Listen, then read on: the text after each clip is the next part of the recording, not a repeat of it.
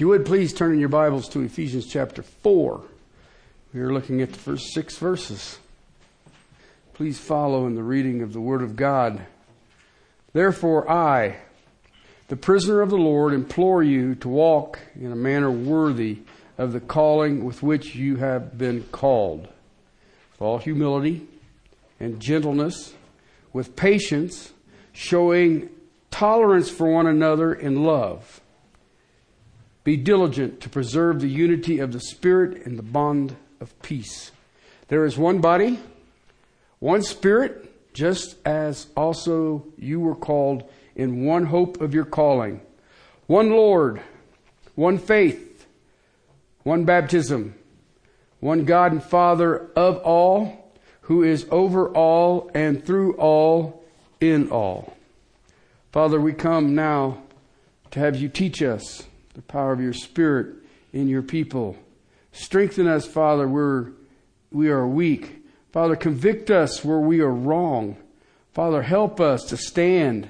Strengthen us for the task at hand. But Father, most of all, can we hold firm that you are begging us to walk in a manner worthy of the calling with which we have been called. In Christ's name, amen. I shared with you the word that we're looking at today. In the New American Standard is gentleness, but in some translations it's meekness. Okay, it's still the same word in the Greek, protos. All right, and when I go through this and I teach it, I'm going to be using gentleness and meekness all the time. They're the same word. I'm not teaching on two different things. Gentleness and meekness, okay? Because, like I said, the New American Standard says it is gentleness. The New King James says it is meekness. So when we go through this, I started last week and I showed you the person of Jesus Christ. He was meek and lowly, okay? And I showed you Jesus Christ never defended himself. This is his meekness. This is his gentleness. And yet that same meek and gentleness made a whip. If you'd have read on in what we were reading out of Matthew's gospel this morning, he went right into the temple and what did he do? He made a mess. He turned the table of the money changers over and run everybody off with a whip.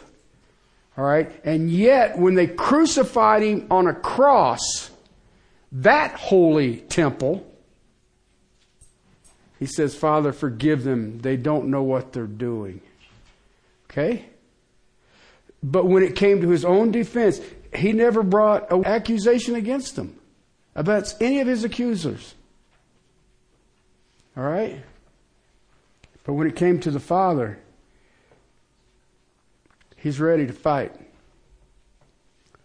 He would defend God against those who would desecrate his name or his house.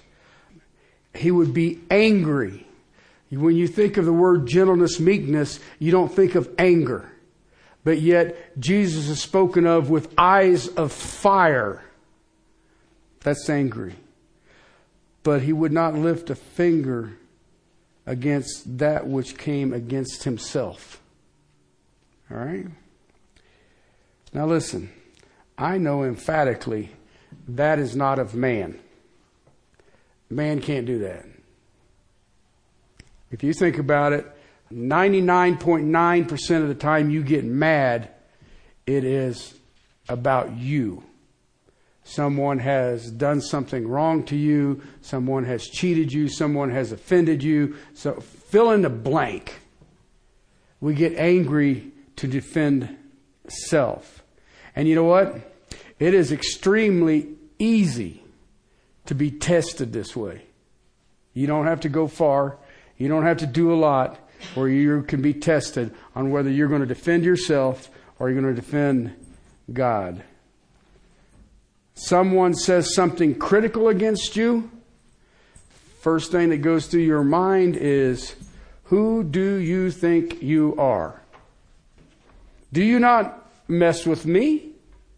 I am the apple of his eye. So I guess the thing is that we've got to keep looking at it. Remember, we're coming out of humility. But then ask yourself, what do we get angry about? Okay? Think about it. I mean, you can watch politics for about 4 minutes and without any trouble at all can make you angry. But I don't... I have resigned myself that whenever I'm watching politics, I have this big banner that nobody else can see. And it says, "The foolishness of man." And if you don't believe me, listen. So, it's just, and I don't care what it is. I mean, I listen to what's going on, and you sit there and go, no wonder we needed a Savior. I mean, gee, many crickets. We got wheelbarrow full of stupid running around here. Okay? The thing is, what do we get angry about? What happens to us doesn't matter. Okay? It doesn't matter. I got that call on Thursday night that Todd had stepped into eternity. And then it began. And I was on the phone till almost midnight, dealing with the coroner, his sister, and I was just going on and on and on. And so then you go to bed at night and your brain says, "You ain't sleeping, I'm thinking about things." And so you just lay there and think about things. And then began another day. But I rejoiced that it didn't make me mad. There is a thing in there that was a little annoying to me about a thankful heart. But other than that, I didn't have any problem, because this gentleness and meekness comes off a foundation of humility, and it produces prautas, this meekness. And I told you that last week, a good definition or a good term to define this is power under control. And I gave you some text out of last week out of Proverbs that said that the man who cannot control his own spirit is like a fortified city with no walls. Well, that just means it runs amok. But it says that a man can control his own spirit, he is blessed. Meekness, gentleness only roars when God is the issue. It, in the individual, it can't be offended. There's nothing to defend about myself. You know what people say about me or say about you, it's probably true. Or it may have been at one time.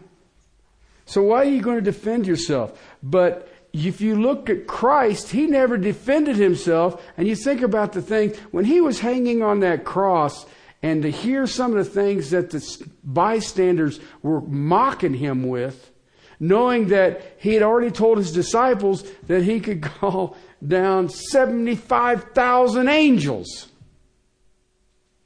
And one angel killed 185,000 Assyrians. And yet they were mocking Him. I think about the poor soldier that was punching Him when they threw that rag over His head so He couldn't see. And he was sucker punching Him. Okay? You're punching God in the head. You're not the brightest bulb in the package, are you? But then who knows? Did he get saved? I know the centurion on Golgotha did. Truly, this must be the Son of God, he said. Let me give you another illustration. Because you can always say, well, yeah, that's God. He knows He's coming back. He's going to come back on a white horse, and He's going to speak, and everybody who's being so stupid is going to look even dumber.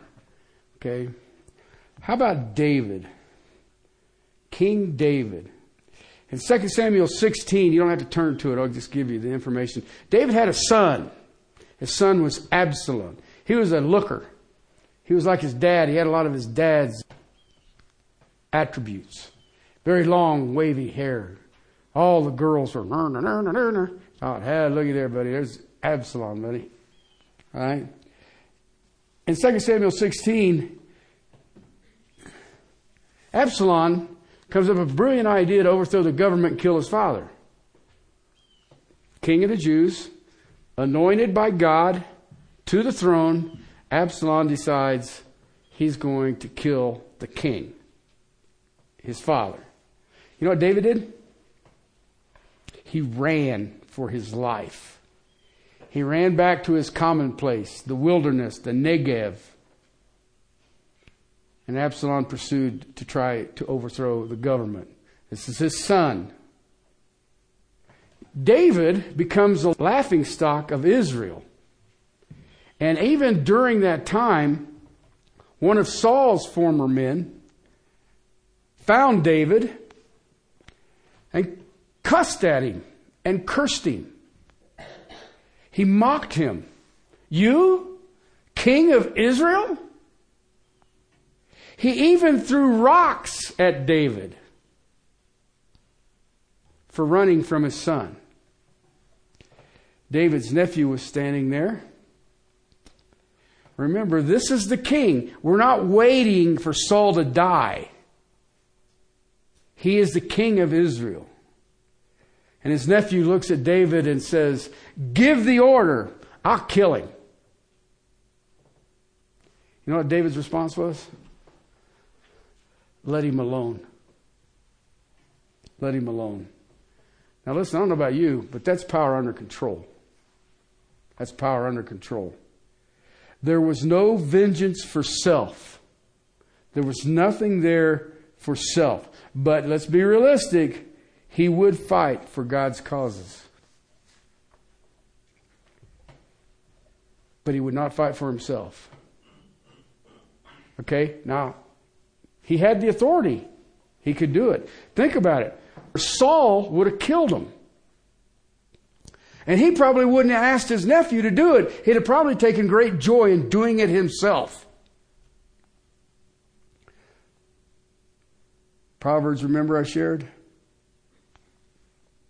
Fortified city with no walls is power out of control.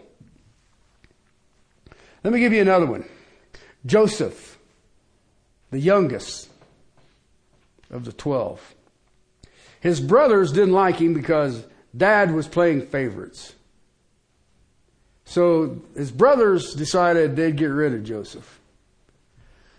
They couldn't take the heart to kill him, so they sold him to a slave traders. And you know the story.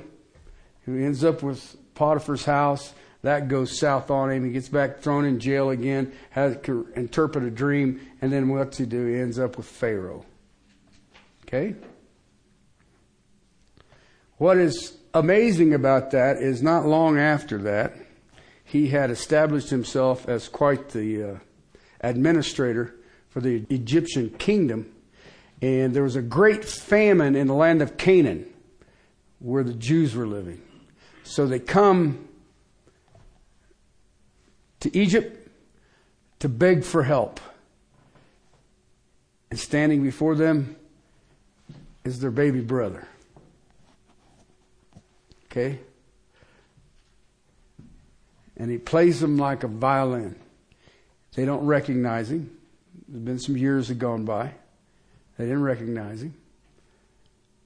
He takes care of them. And then they realize who it is. What do? Freak out. Uh-oh. For what did he say? What you meant for evil, God meant for good. That is power under control.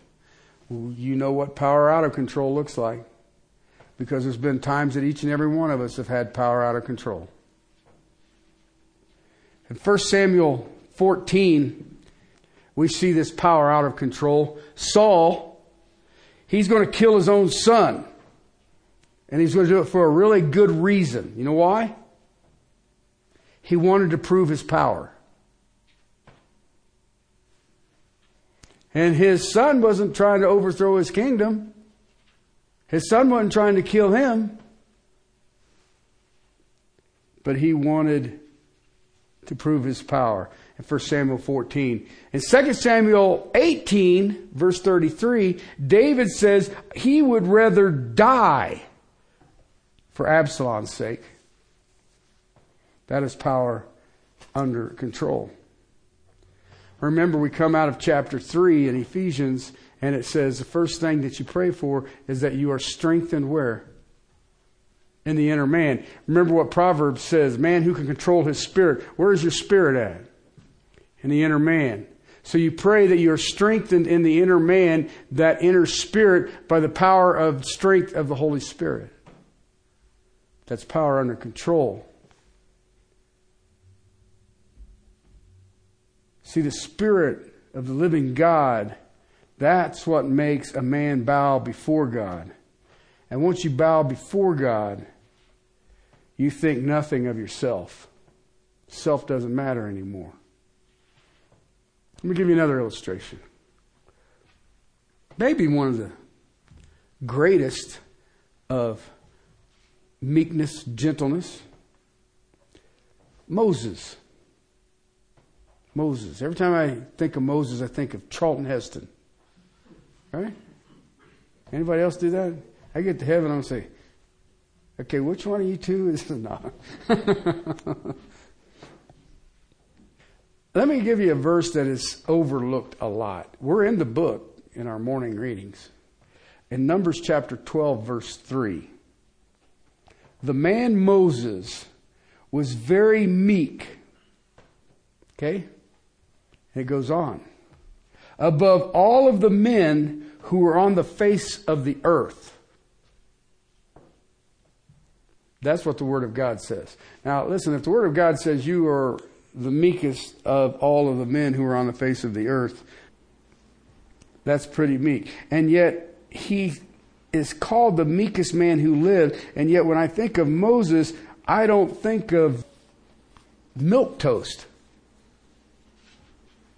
I think of somebody who was fearless. It'd take 2 million people on a camping trip in the desert. I think of a person who was bold. I think of a person who is a fighter. I think of a person who will not run from a confrontation. He is courageous. He definitely was a man of convictions. Yet he was a leader. But if you go through his story, you see him angry many times. Remember when the Egyptian was beating the Jew?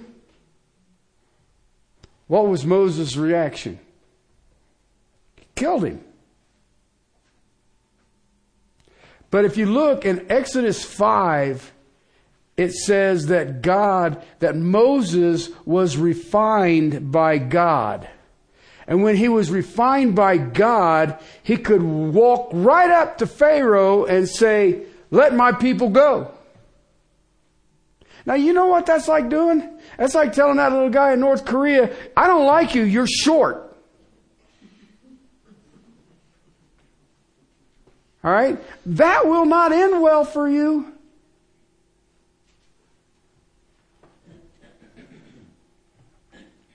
He was not afraid to face Pharaoh. He was not afraid to command Pharaoh. And Pharaoh was considered deity.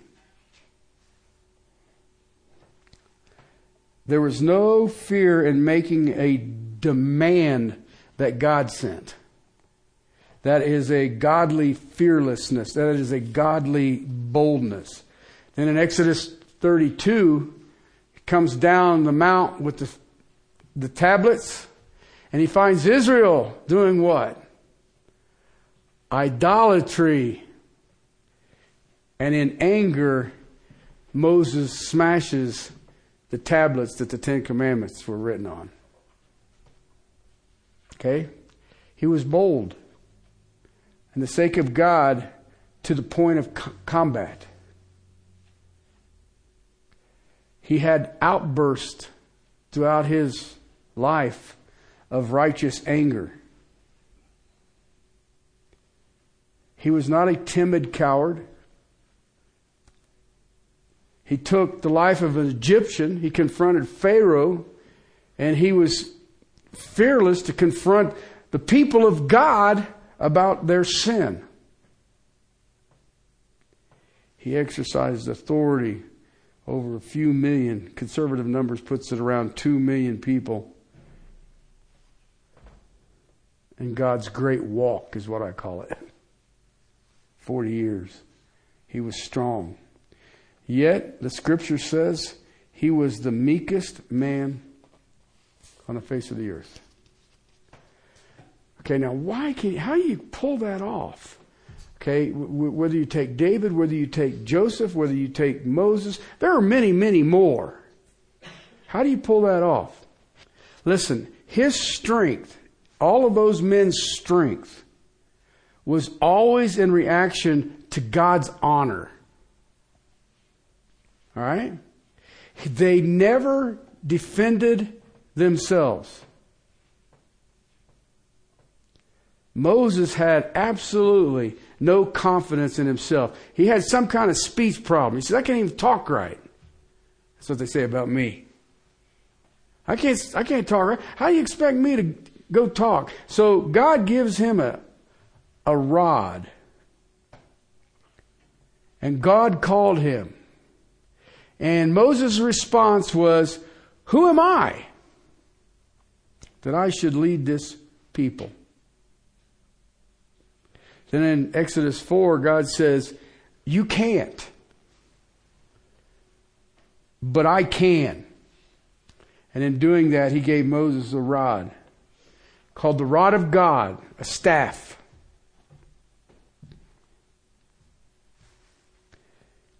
And Moses knew that he was absolutely nothing, but the rod was everything. It's got him into trouble. Talk about the rock to bring forth water. He was supposed to speak to the rock and water would come forth. What did he do? Hit it with the staff. Why? Because he believed that was the power. Remember when they were in that great battle and he would hold the staff over his head, and as long as he was holding his staff over his head, Israel was winning, and anytime he started to lower it, Israel started losing. So Joshua and another guy got on both sides and helped him hold the staff up, because he knew that when he did something with that rod, then something was going to happen. He understood that he was nothing. Okay? History tells us, not history, but tradition. Tradition tells us that in the Ark of the Covenant, or it's the broken tablets, the 10 Commandments that God gave him from Mount Sinai, and the staff. And the staff is actually growing leaves. Okay? Now, I haven't seen the Ark of the Covenant, nor has anybody else, but everybody seems to know where it's at, but nobody can seem to produce it. That sounds familiar, doesn't it? But anyway, it seems to be our society right now. It's a constant reminder, that staff was to Moses, that Moses was nothing and that the rod was everything. Okay, so there's some Old Testament illustrations of power that is under control. But you know what? I can say the same thing about the Apostle Paul. In Philippians chapter 3, verse 3, he says, I cannot trust the flesh. Now think about that for a second, because most of the time that you and I get into trouble is when we do what? Trust the flesh. I can do this. Okay? And then fill in the blank, whatever it is you think you're going to get ready to do. But if you go on there, Paul says, okay, in chapter 3, I cannot trust the flesh. But then in chapter 4, verse 13, we've all heard this. I can do all things through Christ who strengthens me. Okay? Paul was like Moses. I can't, he can. Meekness, gentleness, never reacts for its own sake. Only the sake of God. Think about Paul. He never defended himself. When he was arrested, he never defended himself. He had no rebuke for what they did to him. He never retaliated. Only when God was dishonored, then it's Katie bar the door. So there's Moses, and there's Paul, of course, Joseph, David, many, many, many, many more. But there is no one greater than Christ Jesus. And remember last week in Philippians? He did it as an example to us. His meekness, this gentleness, we must reflect. It should be seen in every child of God. Remember the foundation. The foundation is humility. But this attribute of power under control should be reflected in each and every child of God. So, the question: how do you know you are meek? Practically, how can I know that I am meek? I know people who will see me preach, and I have been accused of being confident, boastful, prideful, because look at how you do that. Well, I tell you what, when a man walks up here and doesn't have confidence in what he's about to say, he should go sit down until he becomes confident about it. All right? How can I know that I'm meek? I have this gentleness coming out of my humility. Okay? I got a couple of things we'll close with. Actually, look, more than a couple. All right? One, do you experience self-control? Okay? Is your anger, your power, your energy always under control? Proverbs 16:32. Do you rule your own spirit, or does your spirit rule you? As my grandpa used to say, I'll kind of add to it. Are you a flying off the handle victim? Okay? And I know where he got that. We had a well that you pumped. Okay? And I remember we were out pumping it. And of course your kids, look at it, and you got to going with it, and all of a sudden it took off and the handle flew off. And they hit my brother in the jaw. That's what they call flying off the handle. Okay, second, are you angry only when God is dishonored and no other time? And no other time. Listen, personally, I get very angry when people defame God's reputation. I remember at the Columbine shooting, I was out there that very day, and we were in the library waiting for the kids to come in and the teachers to be brought into the library, and their relatives were picking it up. The crowd kept getting smaller and smaller. So I was walking around just praying for people, giving them coffee, just trying to calm them down. And the question that was always asked of me: why did God allow this to happen? It was extremely difficult for me that day not to lose my temper. This ain't the work of God. Please.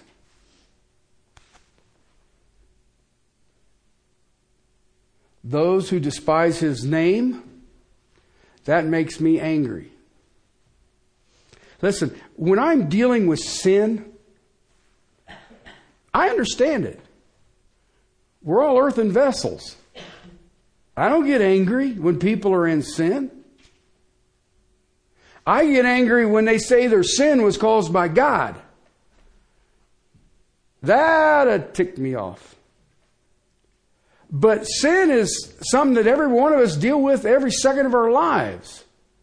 If you don't believe me, go shut your finger in the door and see what the response is. Glory, hallelujah, blessed be the Lord. No, it ain't. You may use God's name, but it won't be the same way.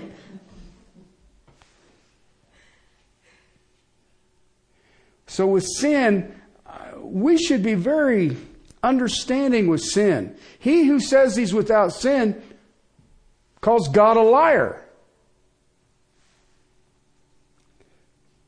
But when it's the perversion of the word, when it's false doctrine, when it's false teachers, those who claim and do not do, those are different. Because you are dishonoring the Lord. See, sin, when it's a sinful situation, we exhort, and when we exhort, we do it in meekness and gentleness. Okay? But when God is dishonored, then the lion roars. Okay? Third thing. Do you respond to the Word of God humbly? Okay? Before you answer, no matter what it says.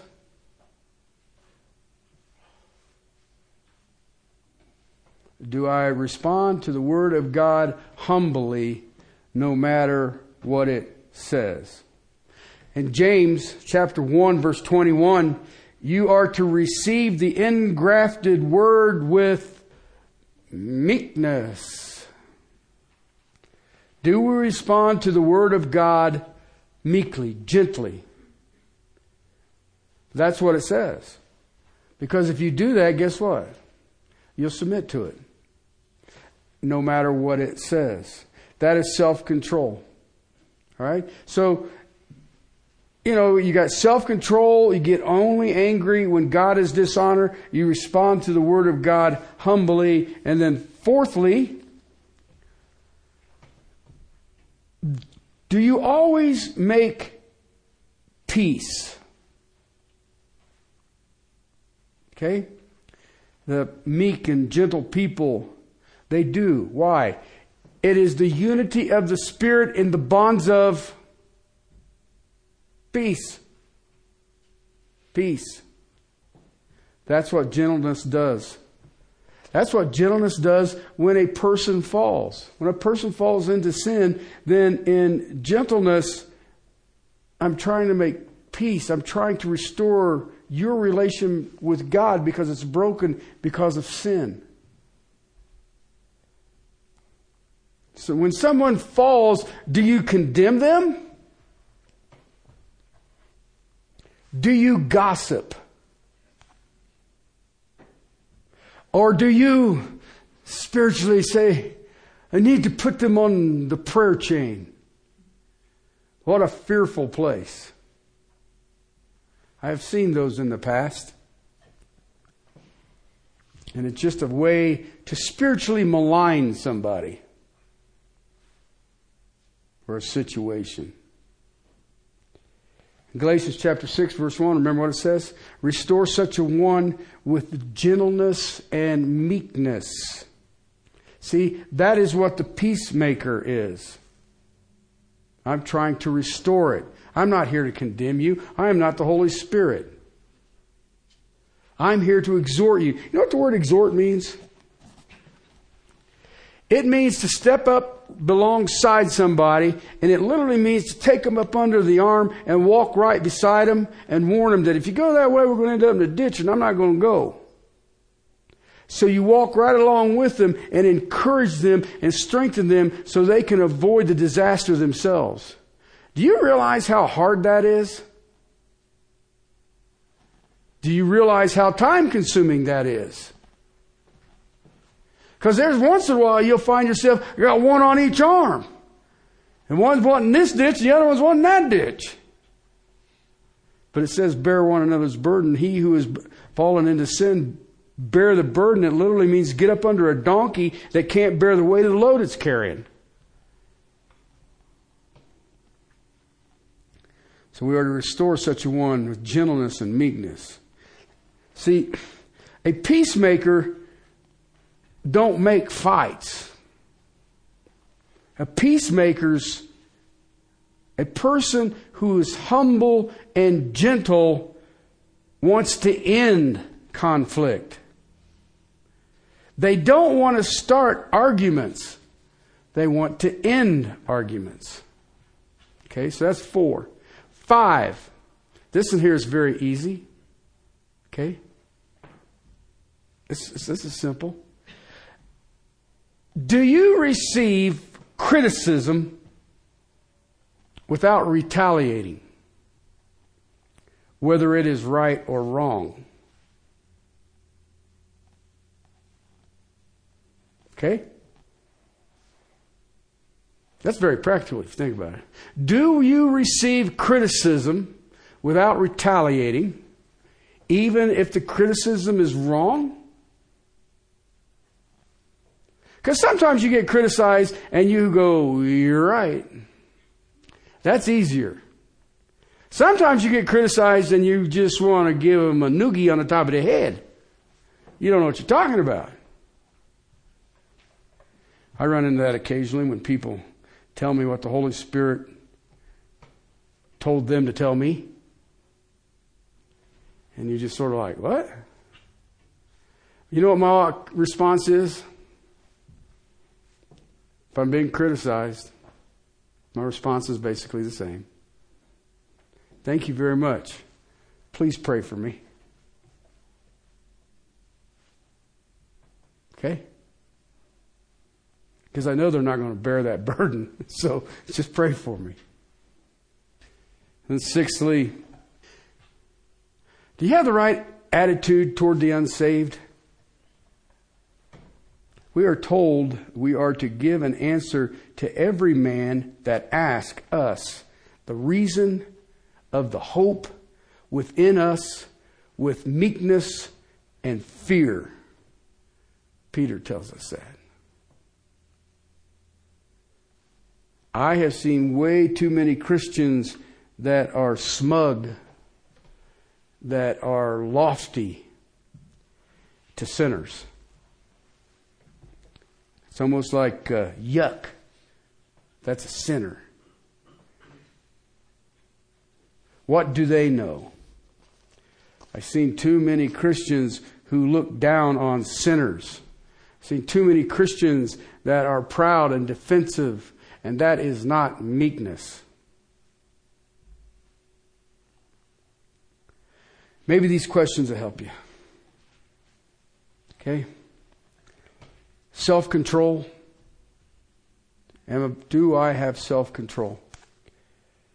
I get only angry when God is dishonored. I respond to the Word of God in humility no matter what it tells me. Always wanting to make peace. Receiving criticism without retaliation, whether it's just criticism or unjust criticism. And I have the right attitude toward the unsaved. I have a quote here. Quote, to be meek means you have finished with yourself altogether. Unquote. Martin Lloyd-Jones. Listen, to be meek, you know that no one can harm you. They can't hurt your feelings. How can they hurt your feelings? Because we're not important anymore. I'm not important. It's about Him. It ain't about me. You know what? The worst they can say of us is probably true. Or was at one time. That is how our Savior was. I remember a couple that I discipled for a number of years. They are back east now. And they've got kids that are grown. And these were very highly educated people. Okay, master's degrees and stuff like that. They worked in education. They do that. It's just great people. But because of their education and everything, I remember sitting at dinner one night, and the daughter was there with us. And her father was speaking. Her daughter had all of a sudden got this look on her face, and she looked at him. And she says, "Are you ever going to lay your pride down?" And I was like, whoa, here we go. You know what his response was? Thank you, you're right. Every time I think I've laid it down, I somehow manage to pick it back up again.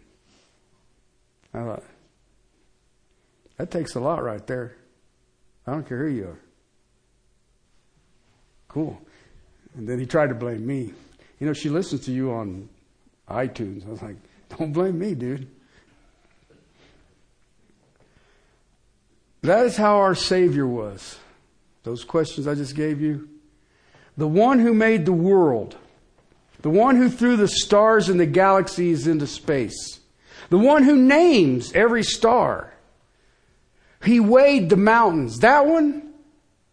He measured the water. That one. And the inhabitants of the world are as grasshoppers to him. That one. And he says, I am meek and lowly. Guess what? We can do no less. I close with 1 Peter again. Chapter 3, verse 4. We are to be adorned with the ornament of a meek and quiet spirit, which is in the sight of God of great value. Humility leads to meekness. Meekness leads to patience.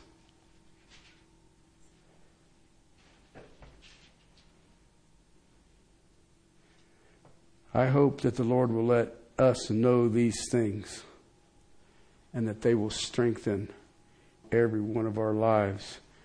Brothers and sisters, this is not theory. This is life. Okay? Let's pray. Father, we come before you, give you thanks. Thanks for your Spirit that you have given us because of your great salvation. And now, Father, I pray that we who are prisoners of the Lord would walk in a manner worthy of this calling. Strengthened in the inner man, knowing Christ is dwelling us comfortably,